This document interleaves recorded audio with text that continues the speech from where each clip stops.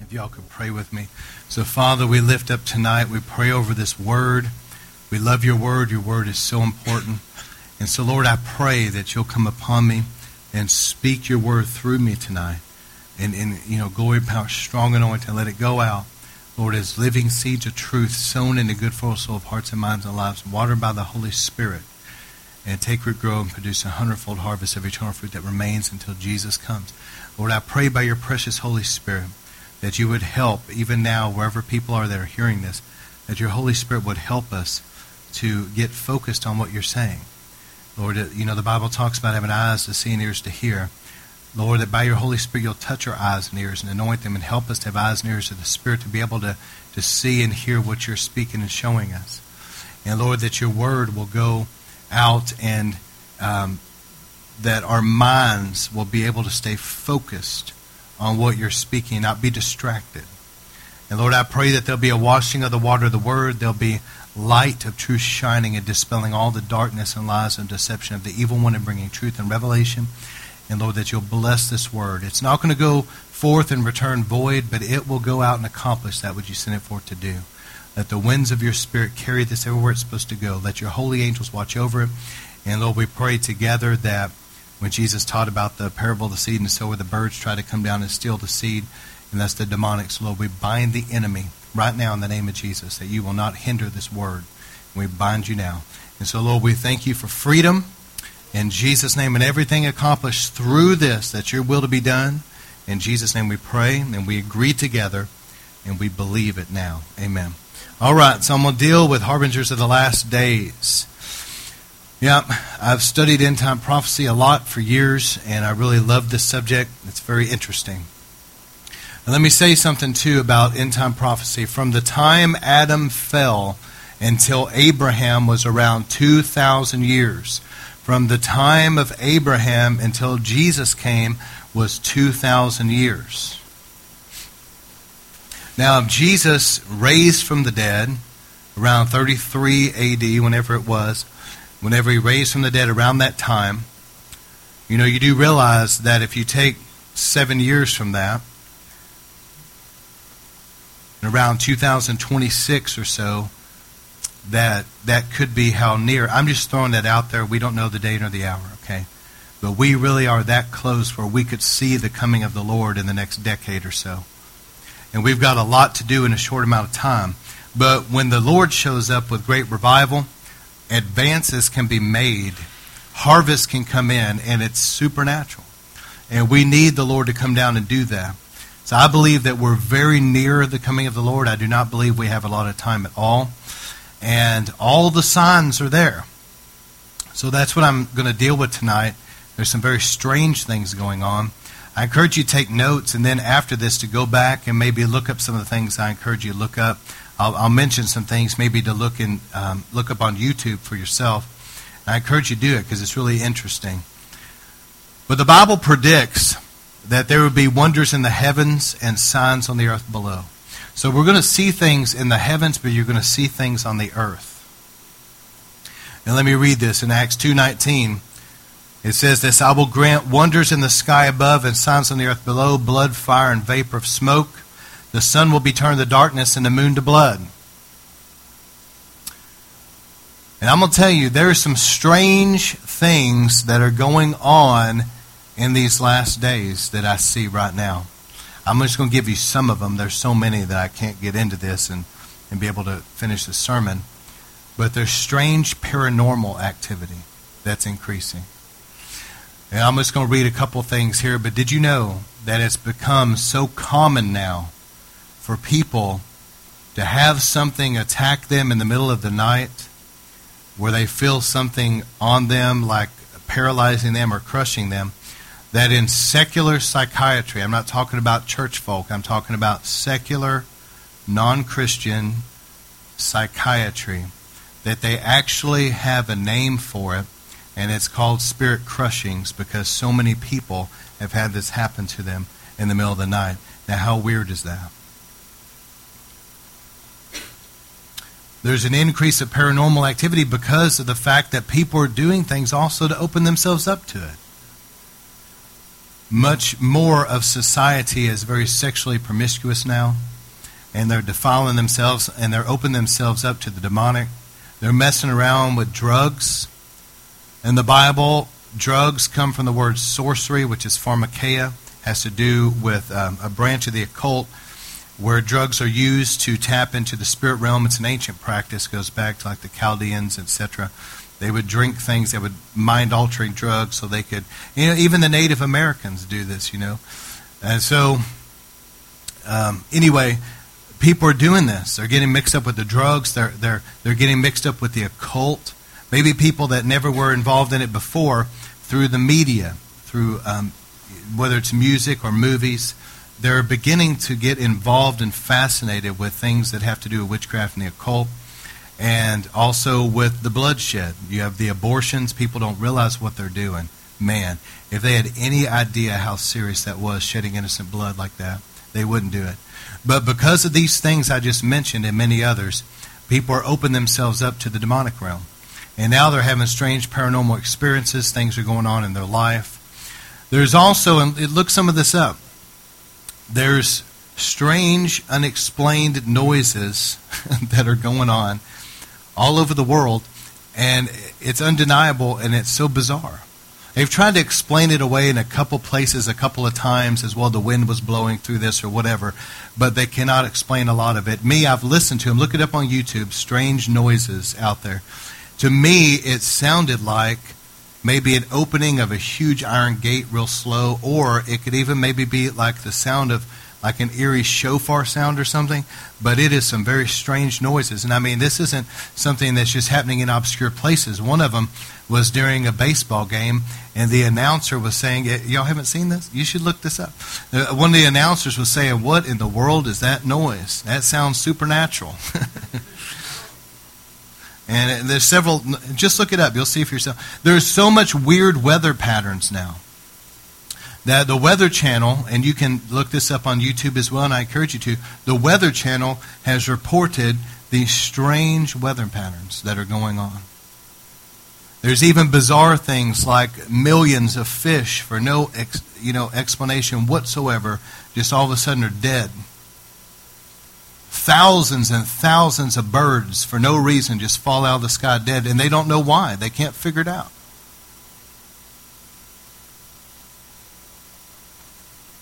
It seems to me like you can't go a couple weeks without hearing about some either terrorist attack or some major storm somewhere, some earthquake, some flooding, some natural disaster.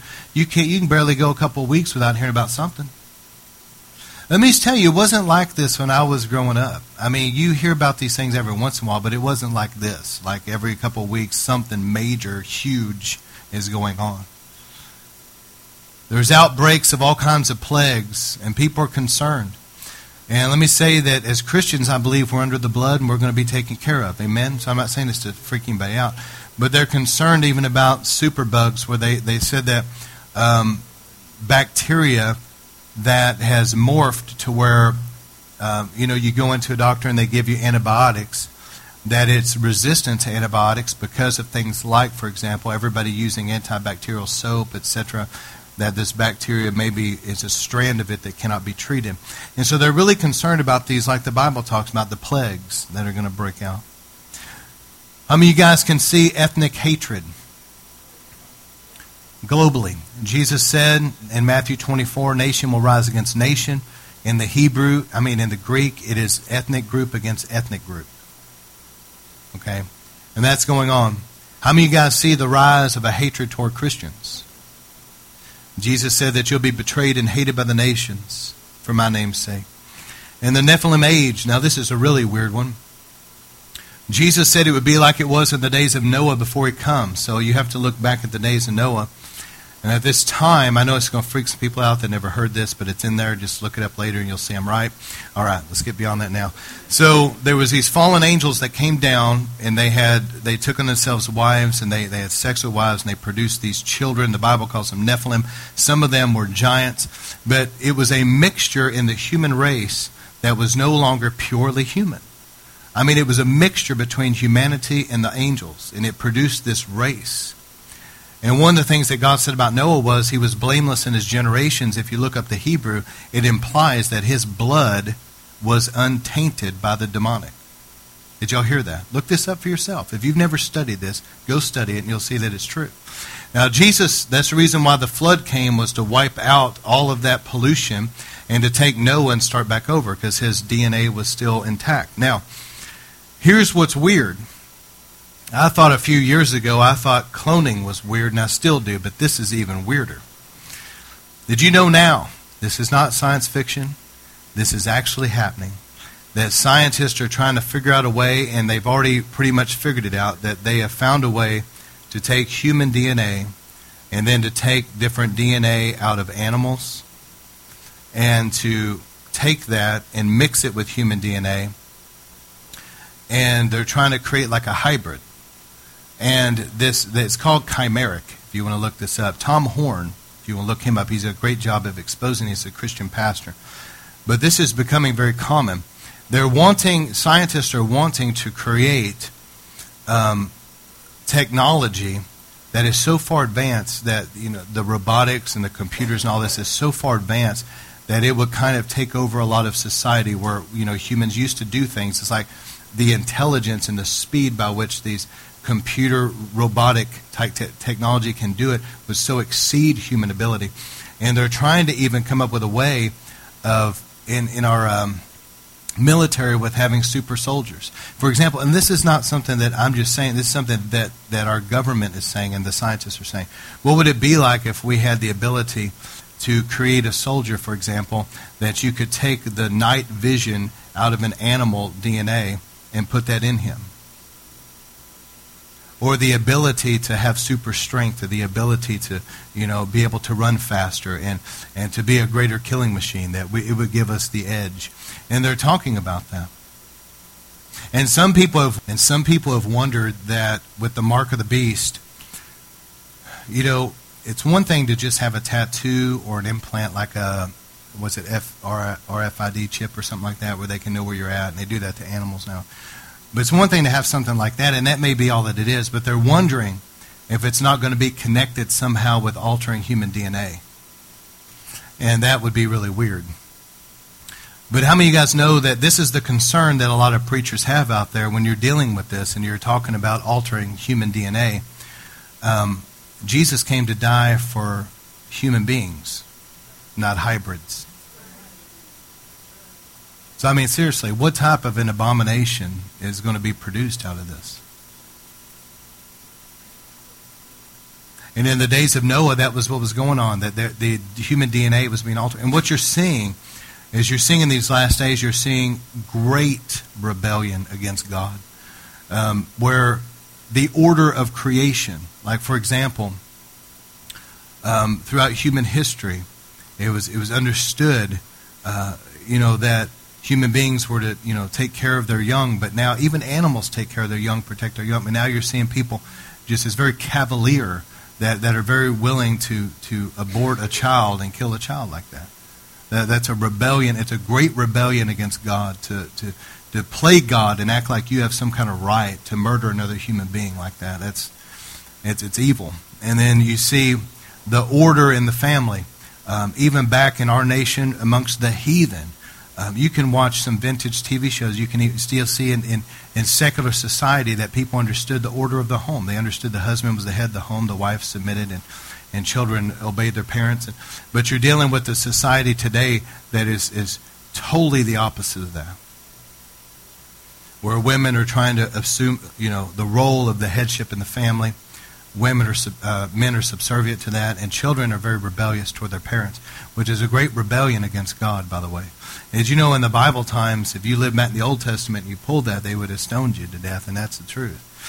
So, this is what's concerning. You read Romans 1, and you see a lot of this. You see the idolatry and the sexual sins and other things, and then it mentions about children rebelling against parents, and it says after all that, it says that these are worthy of death. Isn't that something? That's a very concerning scripture. But you're seeing that now, with people having the nerve to want to mess with God's DNA that He's put in humanity. God created man in His own image. and in this level of great rebellion against God, to think that they have the right to go in and begin to take what was created in the image of God and to mix that with some kind of animal. And you know what I'm saying? It's a great rebellion. And there are clear signs that are taking place. And I'll deal with this more as I go, but there's clear signs in the heavens and clear signs on the earth below. These are some strange times, wouldn't you agree?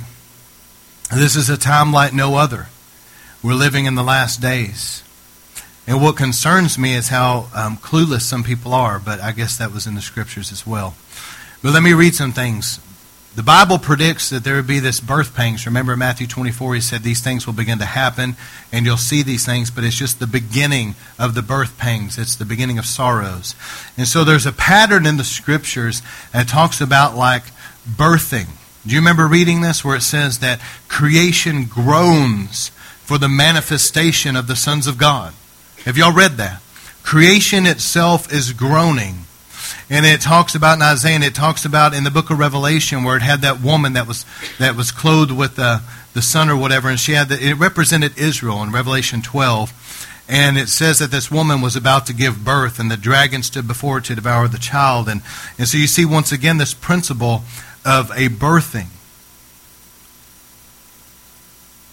There's something right now that is beginning to be the birthing of what we know as the latter days and these prophecies being fulfilled. I believe personally that in dealing with end time prophecy, that the Bible is clear that whenever these things begin to happen, when we start seeing all these signs happening, all of them, that generation will not pass away until they see the coming of the Lord. And I believe that we're beginning to see that. It's the birth pangs that are taking place.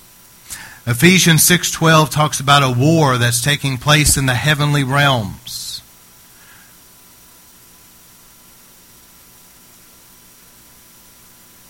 And people's attitude toward the end times is this. 2 Timothy 3:4, they will say, "Where is the promise of his coming? For ever since our fathers fell asleep, all continues just as it was from the beginning." And that's what I see right now. I see people that it seems like even though these things are happening, they don't even have a clue that here we are in the end times. They don't have a clue that Bible prophecy is being fulfilled in front of them.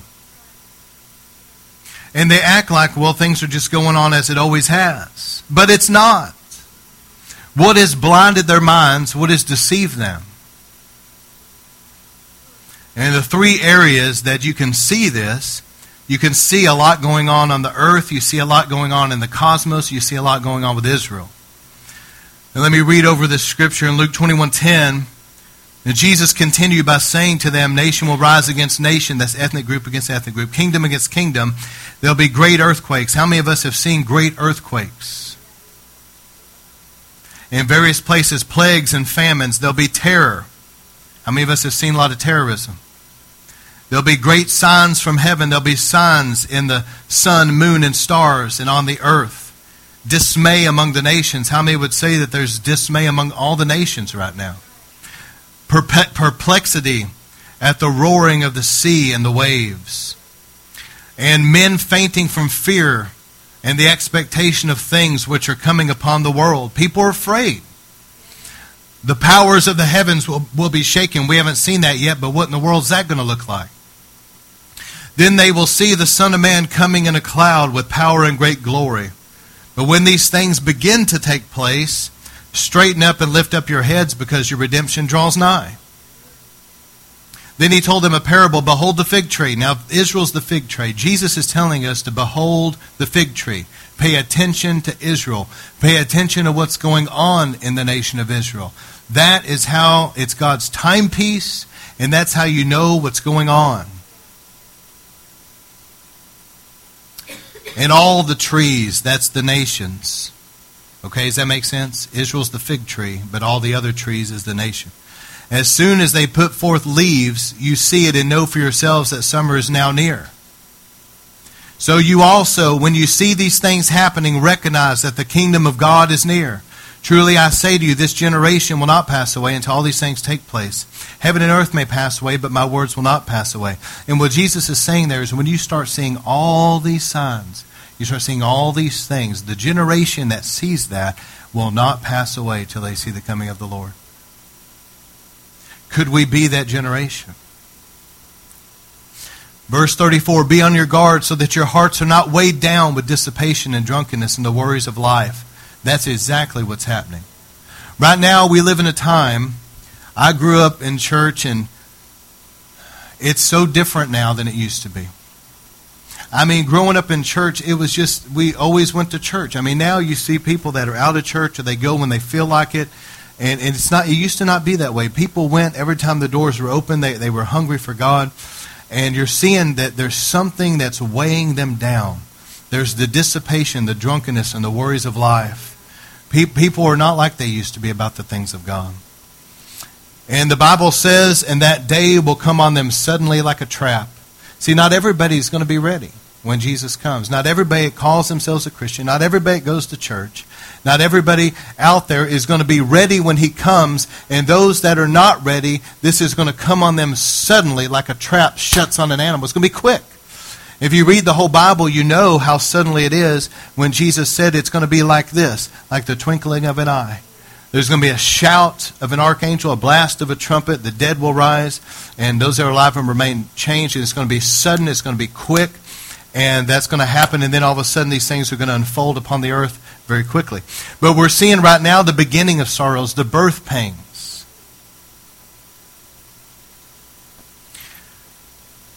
So this is what it looks like. Right now, we're seeing the beginning of Matthew 24. You're seeing the nation against nation, kingdom against kingdom. You're seeing the persecution against Christians. People will betray and hate one another. You see 2 Timothy 3 that talks about the perilous times. Men are lovers of pleasure, lovers of themselves, all these things. You're seeing all of these prophecies where Paul said there would be a falling away that would take place, a great falling away. How many of you guys have seen people that used to be Christians now falling away from the faith? And there's a sifting that's going on. God's separating the wheat from the tares, and all of this is a sign of the times. But see, what's going to happen is while this is going on, the body of Christ, the true remnant bride of Christ, we are being prepared for His coming. God is calling us to go deeper in Him in prayer. He's calling us to really consecrate our lives unto Him. He's going to be pouring out His Spirit on all flesh, and there's going to be an incredible revival and a harvest that's going to be reaped. And we're seeing that. There's more to come. But at the same time, you're seeing things unfold. There's signs, I'll talk more about in a moment. There's signs in the heavens. There's all these signs on the earth. And look at Israel.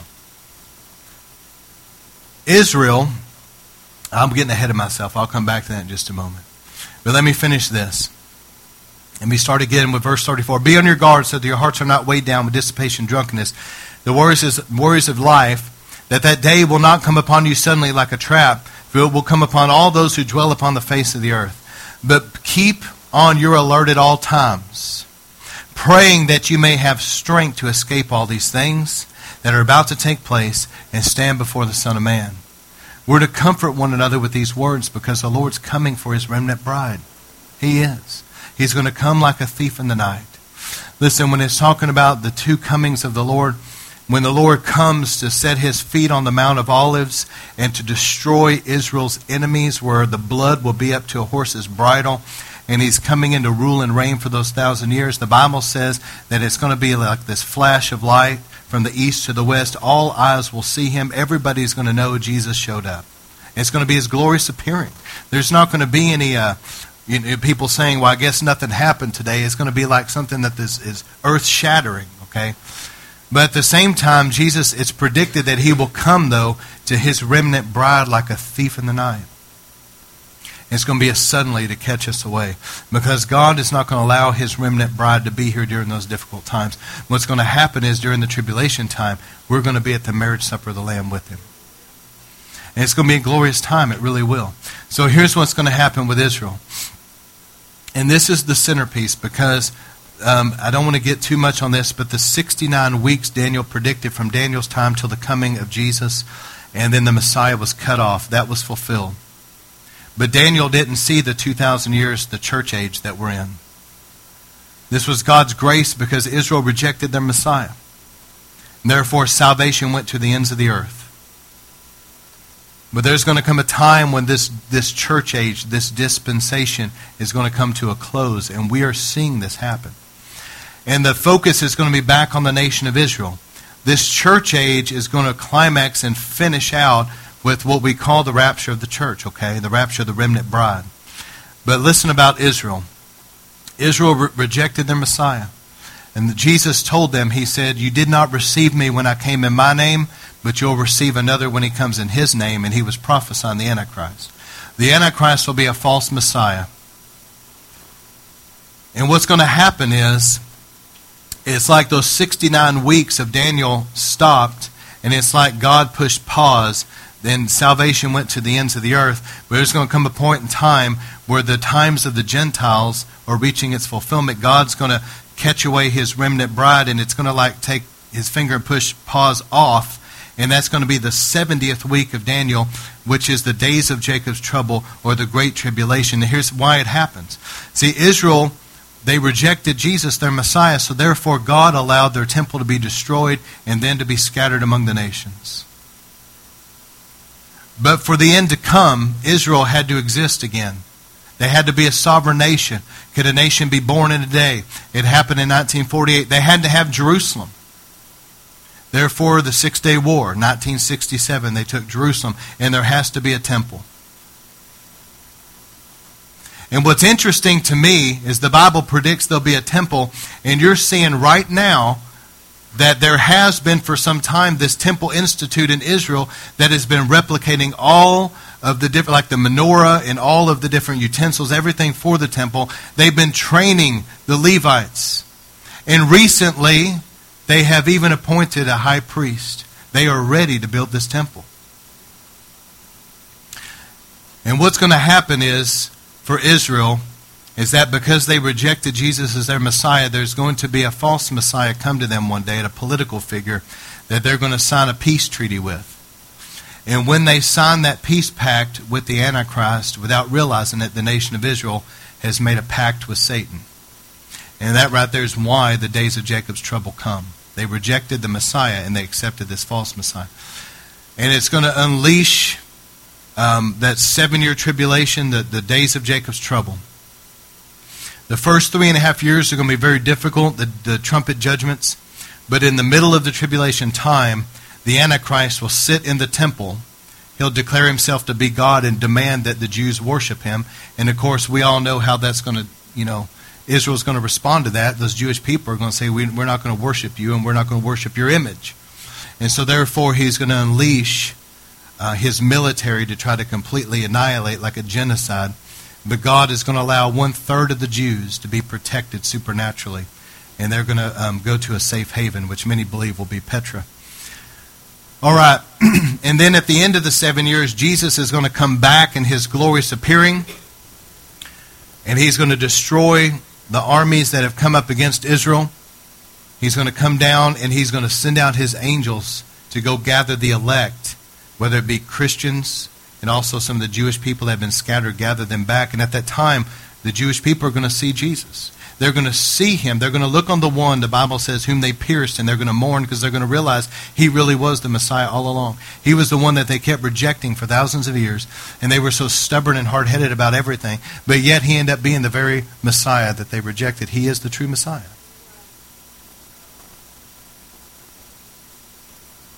And then he's going to rule and reign for 1,000 years. How glorious that time will be. But we see scriptures about these signs in the heavens. I'll give you a couple, and I believe these are significant. Because of the Hubble telescope being sent out, we're able to see things we've never seen before. And it's interesting to me, the names that have been given to these things that have been seen. Did you know that on the Hubble telescope, and again, you can look these up, there is what's called the Crown of Thorns galaxy.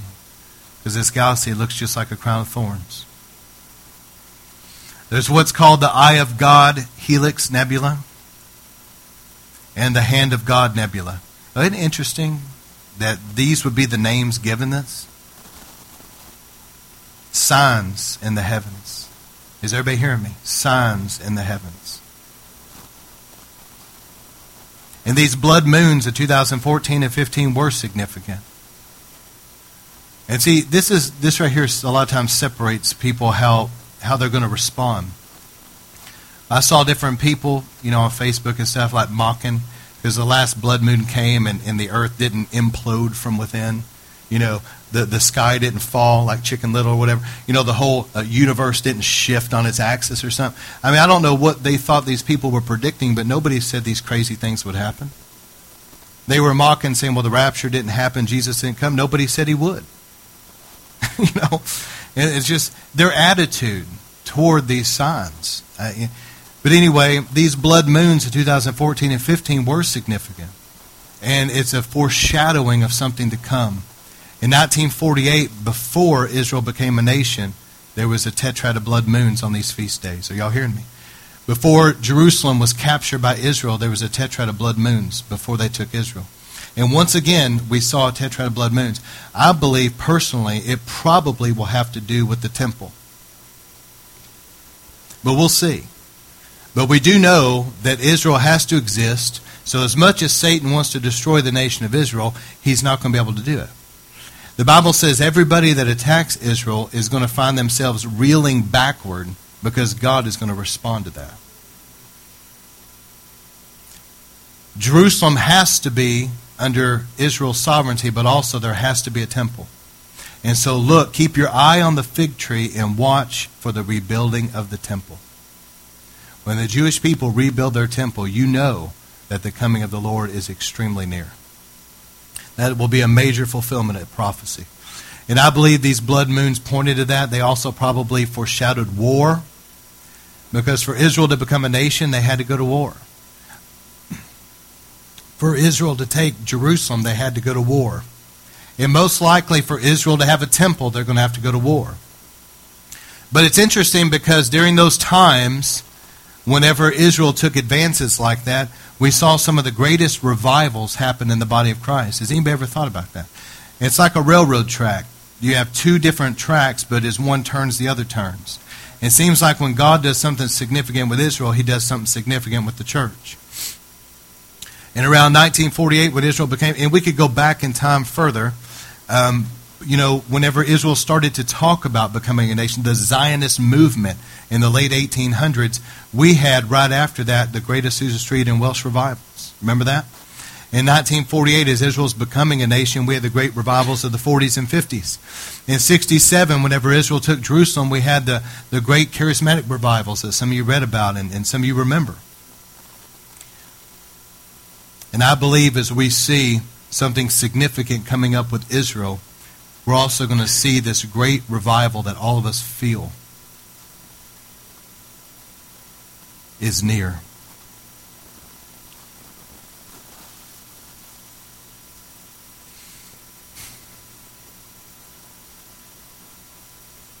And it's interesting also that we have so many signs on the earth. I've mentioned this already, but look at the racial tensions, the terrorism, the violence, the earthquake, the tsunamis, the strange animal deaths, the paranormal experience, all these things. It's weird times. Things are not as they used to be. Something has happened. And even the sinners feel it. And the earth, more and more, the lost people are going to be crying out for some kind of a Savior. But they don't want the God of the Bible. They don't want His Word.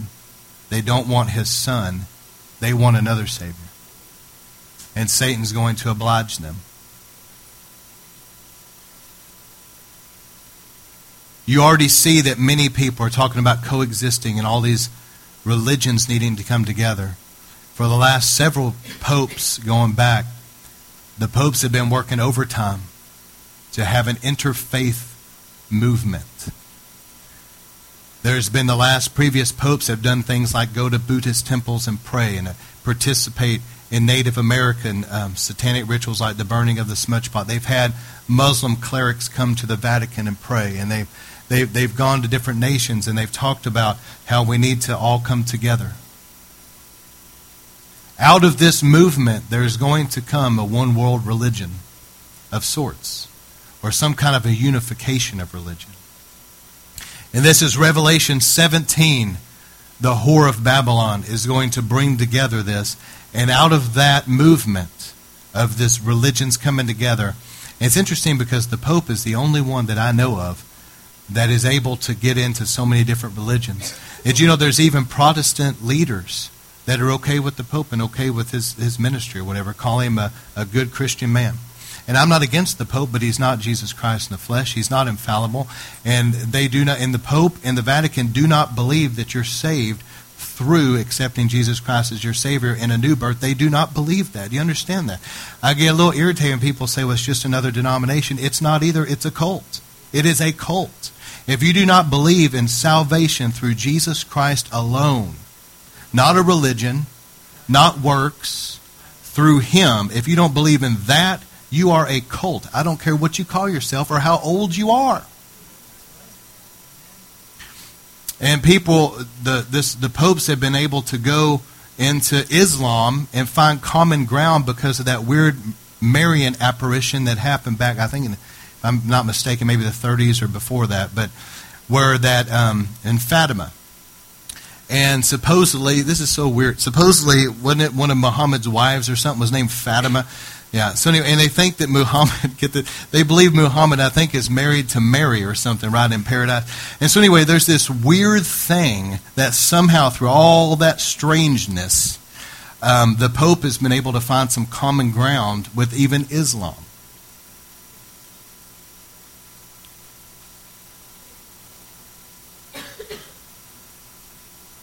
And Revelation 17 will precede Revelation 18, meaning this, that this religious movement was some kind of a false prophet religious leader bringing together the religions, including a counterfeit Christianity, because the apostate church that accepts things like homosexuality and that all roads lead to God, that type of thing, they call themselves Christians, by the way, but they're going to be right in on this. So all of that is somehow going to form this religion of sorts, this one world religion. But that's going to help the rise of the Antichrist to political power. But here's the strange thing, if you read Revelation 17 and 18, at some point in time, the Antichrist gets fully in power. He has secured himself. He's united the world. He's got a one world currency, a one world government, a one world military. He's securely in place. He doesn't need the whore of Babylon anymore. And the Bible says that God puts in his heart to destroy it. And some people believe it'll be like maybe a bomb or something that hits the Vatican. I don't know. But there's going to be a destruction of sorts that happens to the whore of Babylon. But we're living in these strange times where, how many of you guys see this? You see the unification of the religion starting to happen. But yet, they all seem to have a common hatred toward true biblical Christianity. You see that the world is crying out because of all the terrorism and the natural disasters and the strange things and the wars and rumors of wars and all the racial tensions and all the things that's going on. They're crying out, and you can see that there is a movement and has been a movement of a government, a one-world government begin to come together. The United Nations didn't even form until after, I believe it was World War II, World War I, in that time frame. We didn't even have that. But yet now you see that this unification is happening, and it's going to lead to the rise of the Antichrist. So here's what looks like could be happening for Israel in the days to come. Israel seems to be poised for biblical scale wars. There could very well be what was prophesied. Some people believe Psalm 83 is a prophecy of a coming war with Israel, and it very well could be. Because Psalm 83, if you read those that are in it, it seems to indicate all the nations that surround little bit Israel. Isn't it interesting to anybody else that you have this tiny little sliver of land? Look at a globe. This itty-bitty little piece of land. And it's like every day you read about them in the news. All these people hate them and want to destroy them. It's like just the waves of the ocean throughout the nations, this rage going on throughout all the nations. You have in Europe anti-Semitism. You see that they want this BDS movement where they want to boycott, and they go through the stores, and anything that was made in Israel, they tear it down. It's like, why does everybody hate Israel? Because Satan hates Israel.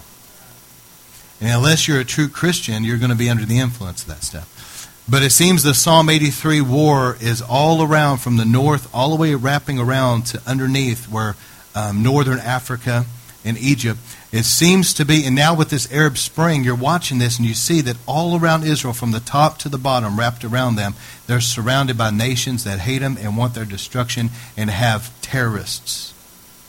And that may very well lead to what some call the Psalm 83 war in the days to come, where Israel has to go to war with them.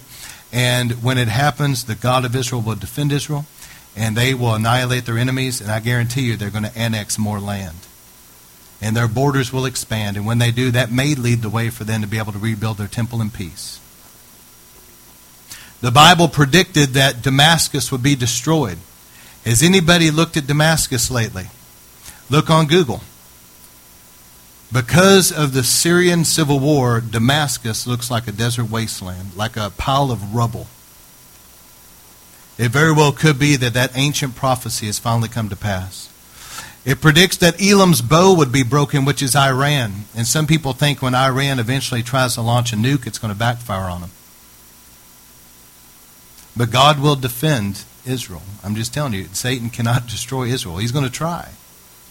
But everybody that tries to destroy them is going to find themselves injured.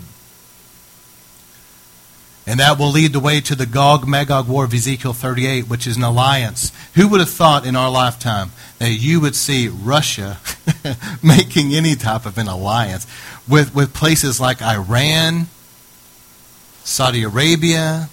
Isn't this weird? I mean, Russia now, but it's interesting if you read Ezekiel 38 and 39 with the Gog war, it's an alliance with possibly parts of eastern Germany like Gomer, but you see what? You see Russia, Iran, Turkey, and then you see down into like Libya, and eventually they're all going to come down on Israel and try to attack Israel. And you're already seeing in this day and age, you're seeing the alignment of those nations. Isn't that weird? You guys know as well as I do that have been around a little bit long. You know that to think in your mind that there would be an alliance between Russia and Iran, some of these other nations, it seemed so insane at one time, but now it's there. Now here's some good things. This current world will burn with fire. Did y'all know that? At the end of Jesus' 1,000-year reign, the Bible says that the earth, as we know it, is going to be burned with fire and consumed, and melt with a fervent heat. And out of heaven will come the new heaven and new earth, the new Jerusalem, the city of our God. So think about this. If you read the book of Revelation, after Jesus is here for 1,000 years, the earth is going to be consumed with fire and burned. What we know is going to be burned away. But God's going to allow there to be this city come down on the earth. Listen how big it is. The width of it is going to be like from Texas to California. That's how big that city is. And we're going to be living on the earth, but the habitation of God himself will be on the earth. Has anybody ever thought about this? Have you ever read the book of Revelation and thought about the fact that God's always been in heaven? He would come down and walk with Adam and Eve, but did you know God himself is going to descend upon the earth? And the dwelling of God will be with man and man with God forever. Has anybody read this? This is amazing. But before God comes, he's going to send Jesus here for 1,000 years to clean everything up real good and get things in order for him. Now, at the end of Jesus' reign, the earth is going to be consumed with like a purifying fire, and it's going to be made ready for God to come dwell on the earth with us. And here's the last couple things I want to mention. There's a mentality that's very concerning to me. And it's like a utopia now. It's like a heaven on earth right now mentality. This is very new age, but also there's an emergent, you can look this up, the emergent church. And there's people out there that have been disillusioned with church, and I don't blame them, because there's some disillusionment out there for all of us. But unfortunately, there's a lot of people out there now that this has turned into a bitter and a rebellious thing. And they don't want to come under God's government. They don't want to submit to a local church or to apostles and prophets and pastors, things like that. They want to call it church, but they want to sit around Starbucks talking about things beyond it, not even confined to the Bible, because they believe that the Bible is maybe outdated. And they're looking for some form of Christianity, but completely outside the confines of the Scriptures, and outside of the local church, and outside of the covering of the fivefold ministry. And out of that has come a very strange movement called the emergent church. It's very worldly and it's strange. It's a strange spirit and a strange doctrine. And the mentality right now amongst a lot of people, including the scientific community, is that through technology and through other means, through somehow the religions coming together, and maybe technology could reach a place where there's no more sickness, there's no more disease, there's no more fighting going on, that all this can be fixed through some kind of technology and this chimeric weirdness, that somehow we can have a utopia, heaven on earth now. And how do you guys know that there's no way that's going to happen? As a matter of fact, that's going to be the platform I believe the Antichrist and the false prophet will try to portray, is, hey, we can have heaven on earth now. But the Bible predicted it in 1 Thessalonians 5:3. While they are saying, who's saying? The world. While they are saying peace and safety, then sudden destruction will come upon them suddenly like labor pains upon a woman with child, and they will not escape. While they're trying to reject and ignore the God of the Bible and act like He doesn't exist, and they're rejecting the Bible that's been there all along, they don't want to read it, they don't want to accept that. They want to reject God's salvation through Jesus Christ. And they just want to have heaven on earth now. While they're doing that, what they don't understand is the book of Revelation says the sealed judgments are going to start coming down on them. That's going to lead to the trumpet judgments that's going to be coming down on them. And finally the bowl judgments, and the earth is going to be under the wrath of God. And that's what it's talking about when it says when they say peace and safety, destruction will come upon them suddenly.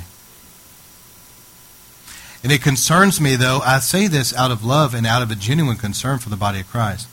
There's different groups I've heard that talk about, they have a very bad theology about the end times, and they believe that Christianity is going to gradually take over the governments of the world.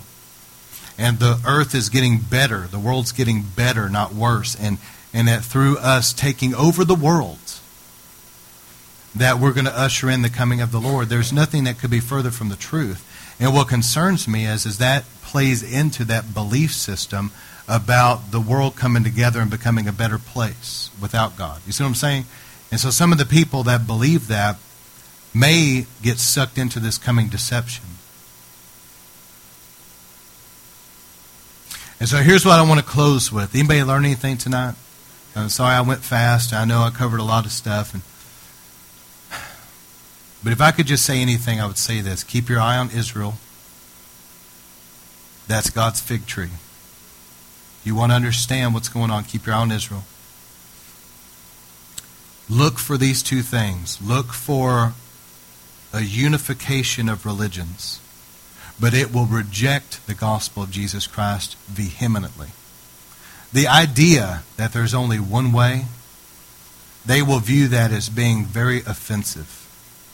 And their attitude will be like, you think you're so self-righteous. Who do you think you are to tell me that my way is wrong and your way is right? They're going to hate true Christianity. But there'll be a false Christianity that will be very worldly, be very tolerant toward abortion and things like homosexuality. And that false Christianity, there's going to be a unification of religions, and there'll be a religious leader, probably the current pope of that time, but it may not be. Maybe somebody come out of left field. But there'll be some kind of a religious leader that emerges, the false prophet, the Bible calls him, that will oversee that. And that will lead the way. Then you're going to see the governments of the world, United Nations, starting to get more and more powerful. And just like our government wants to take away our guns, why? For socialism. For something like the United Nations, this one world government is going to demand the nations to begin to give up their nukes and give up everything else. And they're going to begin to come together and form like a one world government. And the Antichrist will sit on top of that and rule over that. Just look for those three things. Look for Israel to rebuild the temple. I love Israel and I pray for Israel. But right now, Israel is far from God. They're full of a bunch of atheists in the north. And throughout it, I love the Orthodox and the Hasidic people. I love them deeply. I believe that many of them are wonderful people, but they reject Jesus Christ as the Messiah. And because of these things, that's what's going to come upon Israel, is the days of Jacob's trouble. And God's going to allow that to really break that nation down and bring it to a place of being very broken. And the Lord said, you won't see me again until you say in Hebrew, Baruch haba b'shem Adonai. Blessed is he who comes in the name of the Lord. And Israel is going to be so broken after the days of Jacob's trouble, they're going to be crying out, God, come save us. And it's interesting because in Hebrew that would be Yeshua Hoshienu. And they're going to be saying salvation. They're going to be crying. They don't even realize it, but they're crying out for Jesus to come save. They're saying, salvation, send salvation, send salvation. And they're crying out for Jesus. In Hebrew, Yeshua, send Yeshua. They're crying out for him. All right. So here's what I say to you. Look for those three things. Watch Israel, watch the rebuilding of the temple. Look for the unification of religion, and look for the unification of the one world government. But what do I say to all of those that I have influence with? I would encourage you this. Make sure that you're ready for his coming. He's coming like a thief in the night. I want to be ready when he comes. Don't backslide. This isn't the time to get in sin. This isn't the time to get bitter. This isn't the time to get out of church. This is the time to draw in close to Jesus. And Jesus said in Matthew 25:13, therefore keep watch because you do not know the day or the hour. So like Noah lived in an extremely wicked society. Those Nephilim were everywhere. I'm sure that the occult was rampant. Can you imagine fallen angels coming down upon the earth, procreating like that? Can you imagine how much the world was full of the occult and witchcraft? The Bible says that it was full of violence. It was wicked before the Lord. But yet in the midst of an evil generation, Noah lived a righteous life before God. If you want to be ready for the Lord's coming, be like Noah. Him and his family were righteous and they were ready. And when the wrath of God came down on the earth, Noah and his family floated up. And they were protected. And when the wrath of God subsided, they came back upon the earth again. And that's a picture and type of the rapture. Elijah was raptured out of here. But what is Elijah known for? He's known for the anointing. Jesus said in Matthew 25, there's the wise and the foolish virgins. I never cease to be amazed that God is pouring out his Spirit. He said in the latter days, I will pour out my Spirit on all flesh. Sons and daughters prophecy, dreams and visions. All these things, the Bible was so clear. And then it happens. God starts pouring out his Spirit on all flesh. You start seeing signs and wonders, great revival. And what do you have? A large portion of the body of Christ sent back going, that's not of God. They're the foolish virgins that don't even know God's moving. Or calling the Holy Spirit a demon. The foolish virgins. But I want to be a part of those like Elijah that are a part of the crowd, the Spirit of God crowd that are filled with extra oil, that are the wise virgins ready for the coming of the Lord. And Enoch. Enoch was also raptured out of here. The Bible says about Enoch, he walked with God and one day was raptured out. I don't know about you, but I want to be like Enoch, that I'm going to walk with God, I'm going to pray, I'm going to spend time with him, and when it's time for the Lord to take me out, I have walked with him. I'm a man of prayer. I'm going to tell you something. Y'all better hear me about this. If you want to be ready for the coming of the Lord, you better develop a prayer life. And I don't mean depend on mom and daddy. I don't mean dependent on your spouse or dependent on your pastor. You better have a prayer life for yourself. Jesus wants us to know him. To know him. Do you know him? Do you know his voice? Do you know his presence? Do you know his leading? Do you spend time with him? I believe he's coming like a thief in the night for those that are looking for him. They're watching and praying. They're hungry. They're ready for him to come. They've repented like Noah. They're righteous. Like Elijah, they're filled with extra oil. And like Enoch, they're walking with him. It's interesting because in the book of Revelation it says, even so come quickly, Lord Jesus. I believe that's burning in the heart of a lot of people now. People across the world are saying, even so come quickly, Lord Jesus. And the last thing I would say is this: get in on what God is doing. Quit trying to build your own little kingdom. God said those three things: I'll pour out my Spirit on all flesh. The Bible says, Matthew 13:39, the end of the age is the harvest. And the Bible says, I'm coming for a bride without spot or blemish. Those are the three things that we know for absolute sure that God is doing in these last days. He's pouring out His Spirit on all flesh. That's revival. He's about the harvest. And He's getting a bride ready for His coming. So if you want to be in on what God is doing, be a part of that. Get in on revival. Get in on soul winning. And be a part of helping to see the bride made ready for the coming of the King. So I'll read these scriptures. When these things begin to take place, stand up, lift up your heads, because your redemption draws nigh. We need to be looking up right now, don't we? Matthew 24:32. Now learn the parable of the fig tree. When its branches have already become tender and puts forth its leaves, you know summer is near. So you too, when you see all these things, recognize that He is near, right at the door. Truly I say to you, this generation will not pass away until all these things take place. Heaven and earth will pass away, but my words will not pass away. For the Son of Man is coming an hour when you do not think He will. I want to be ready. And I'll tell you, I believe that the world is living in darkness. It's going to come on them like a trap. They're not going to be ready. But we're called to be children of the light, and we're walking with Him like Enoch. We're spending time with Him. We sense His nearness. We know His coming is near. And therefore, we're making sure that our lives, we've repented of the sin. We're making sure that we're getting filled with extra oil. That's why I take time to pray for people when I minister. I want us to be ready and filled with extra oil. And we're spending time, we're walking with Him like Enoch, and we're making ourselves ready. So when He comes, we're ready to meet Him. Lord, I pray tonight as we close this out that You would move mightily. Man, I sense something in the altar time tonight. Lord, let there be a fresh baptism in the Holy Ghost and fire. Lord, let there be a fresh move of just tongues and just an explosion of the gifts and the power of God once again. Lord, stir us up to see greater things than what we've seen. Thank You, Lord, for what we have seen, but there's so much more. Draw us near to You and get us ready for Your coming. In Jesus' name.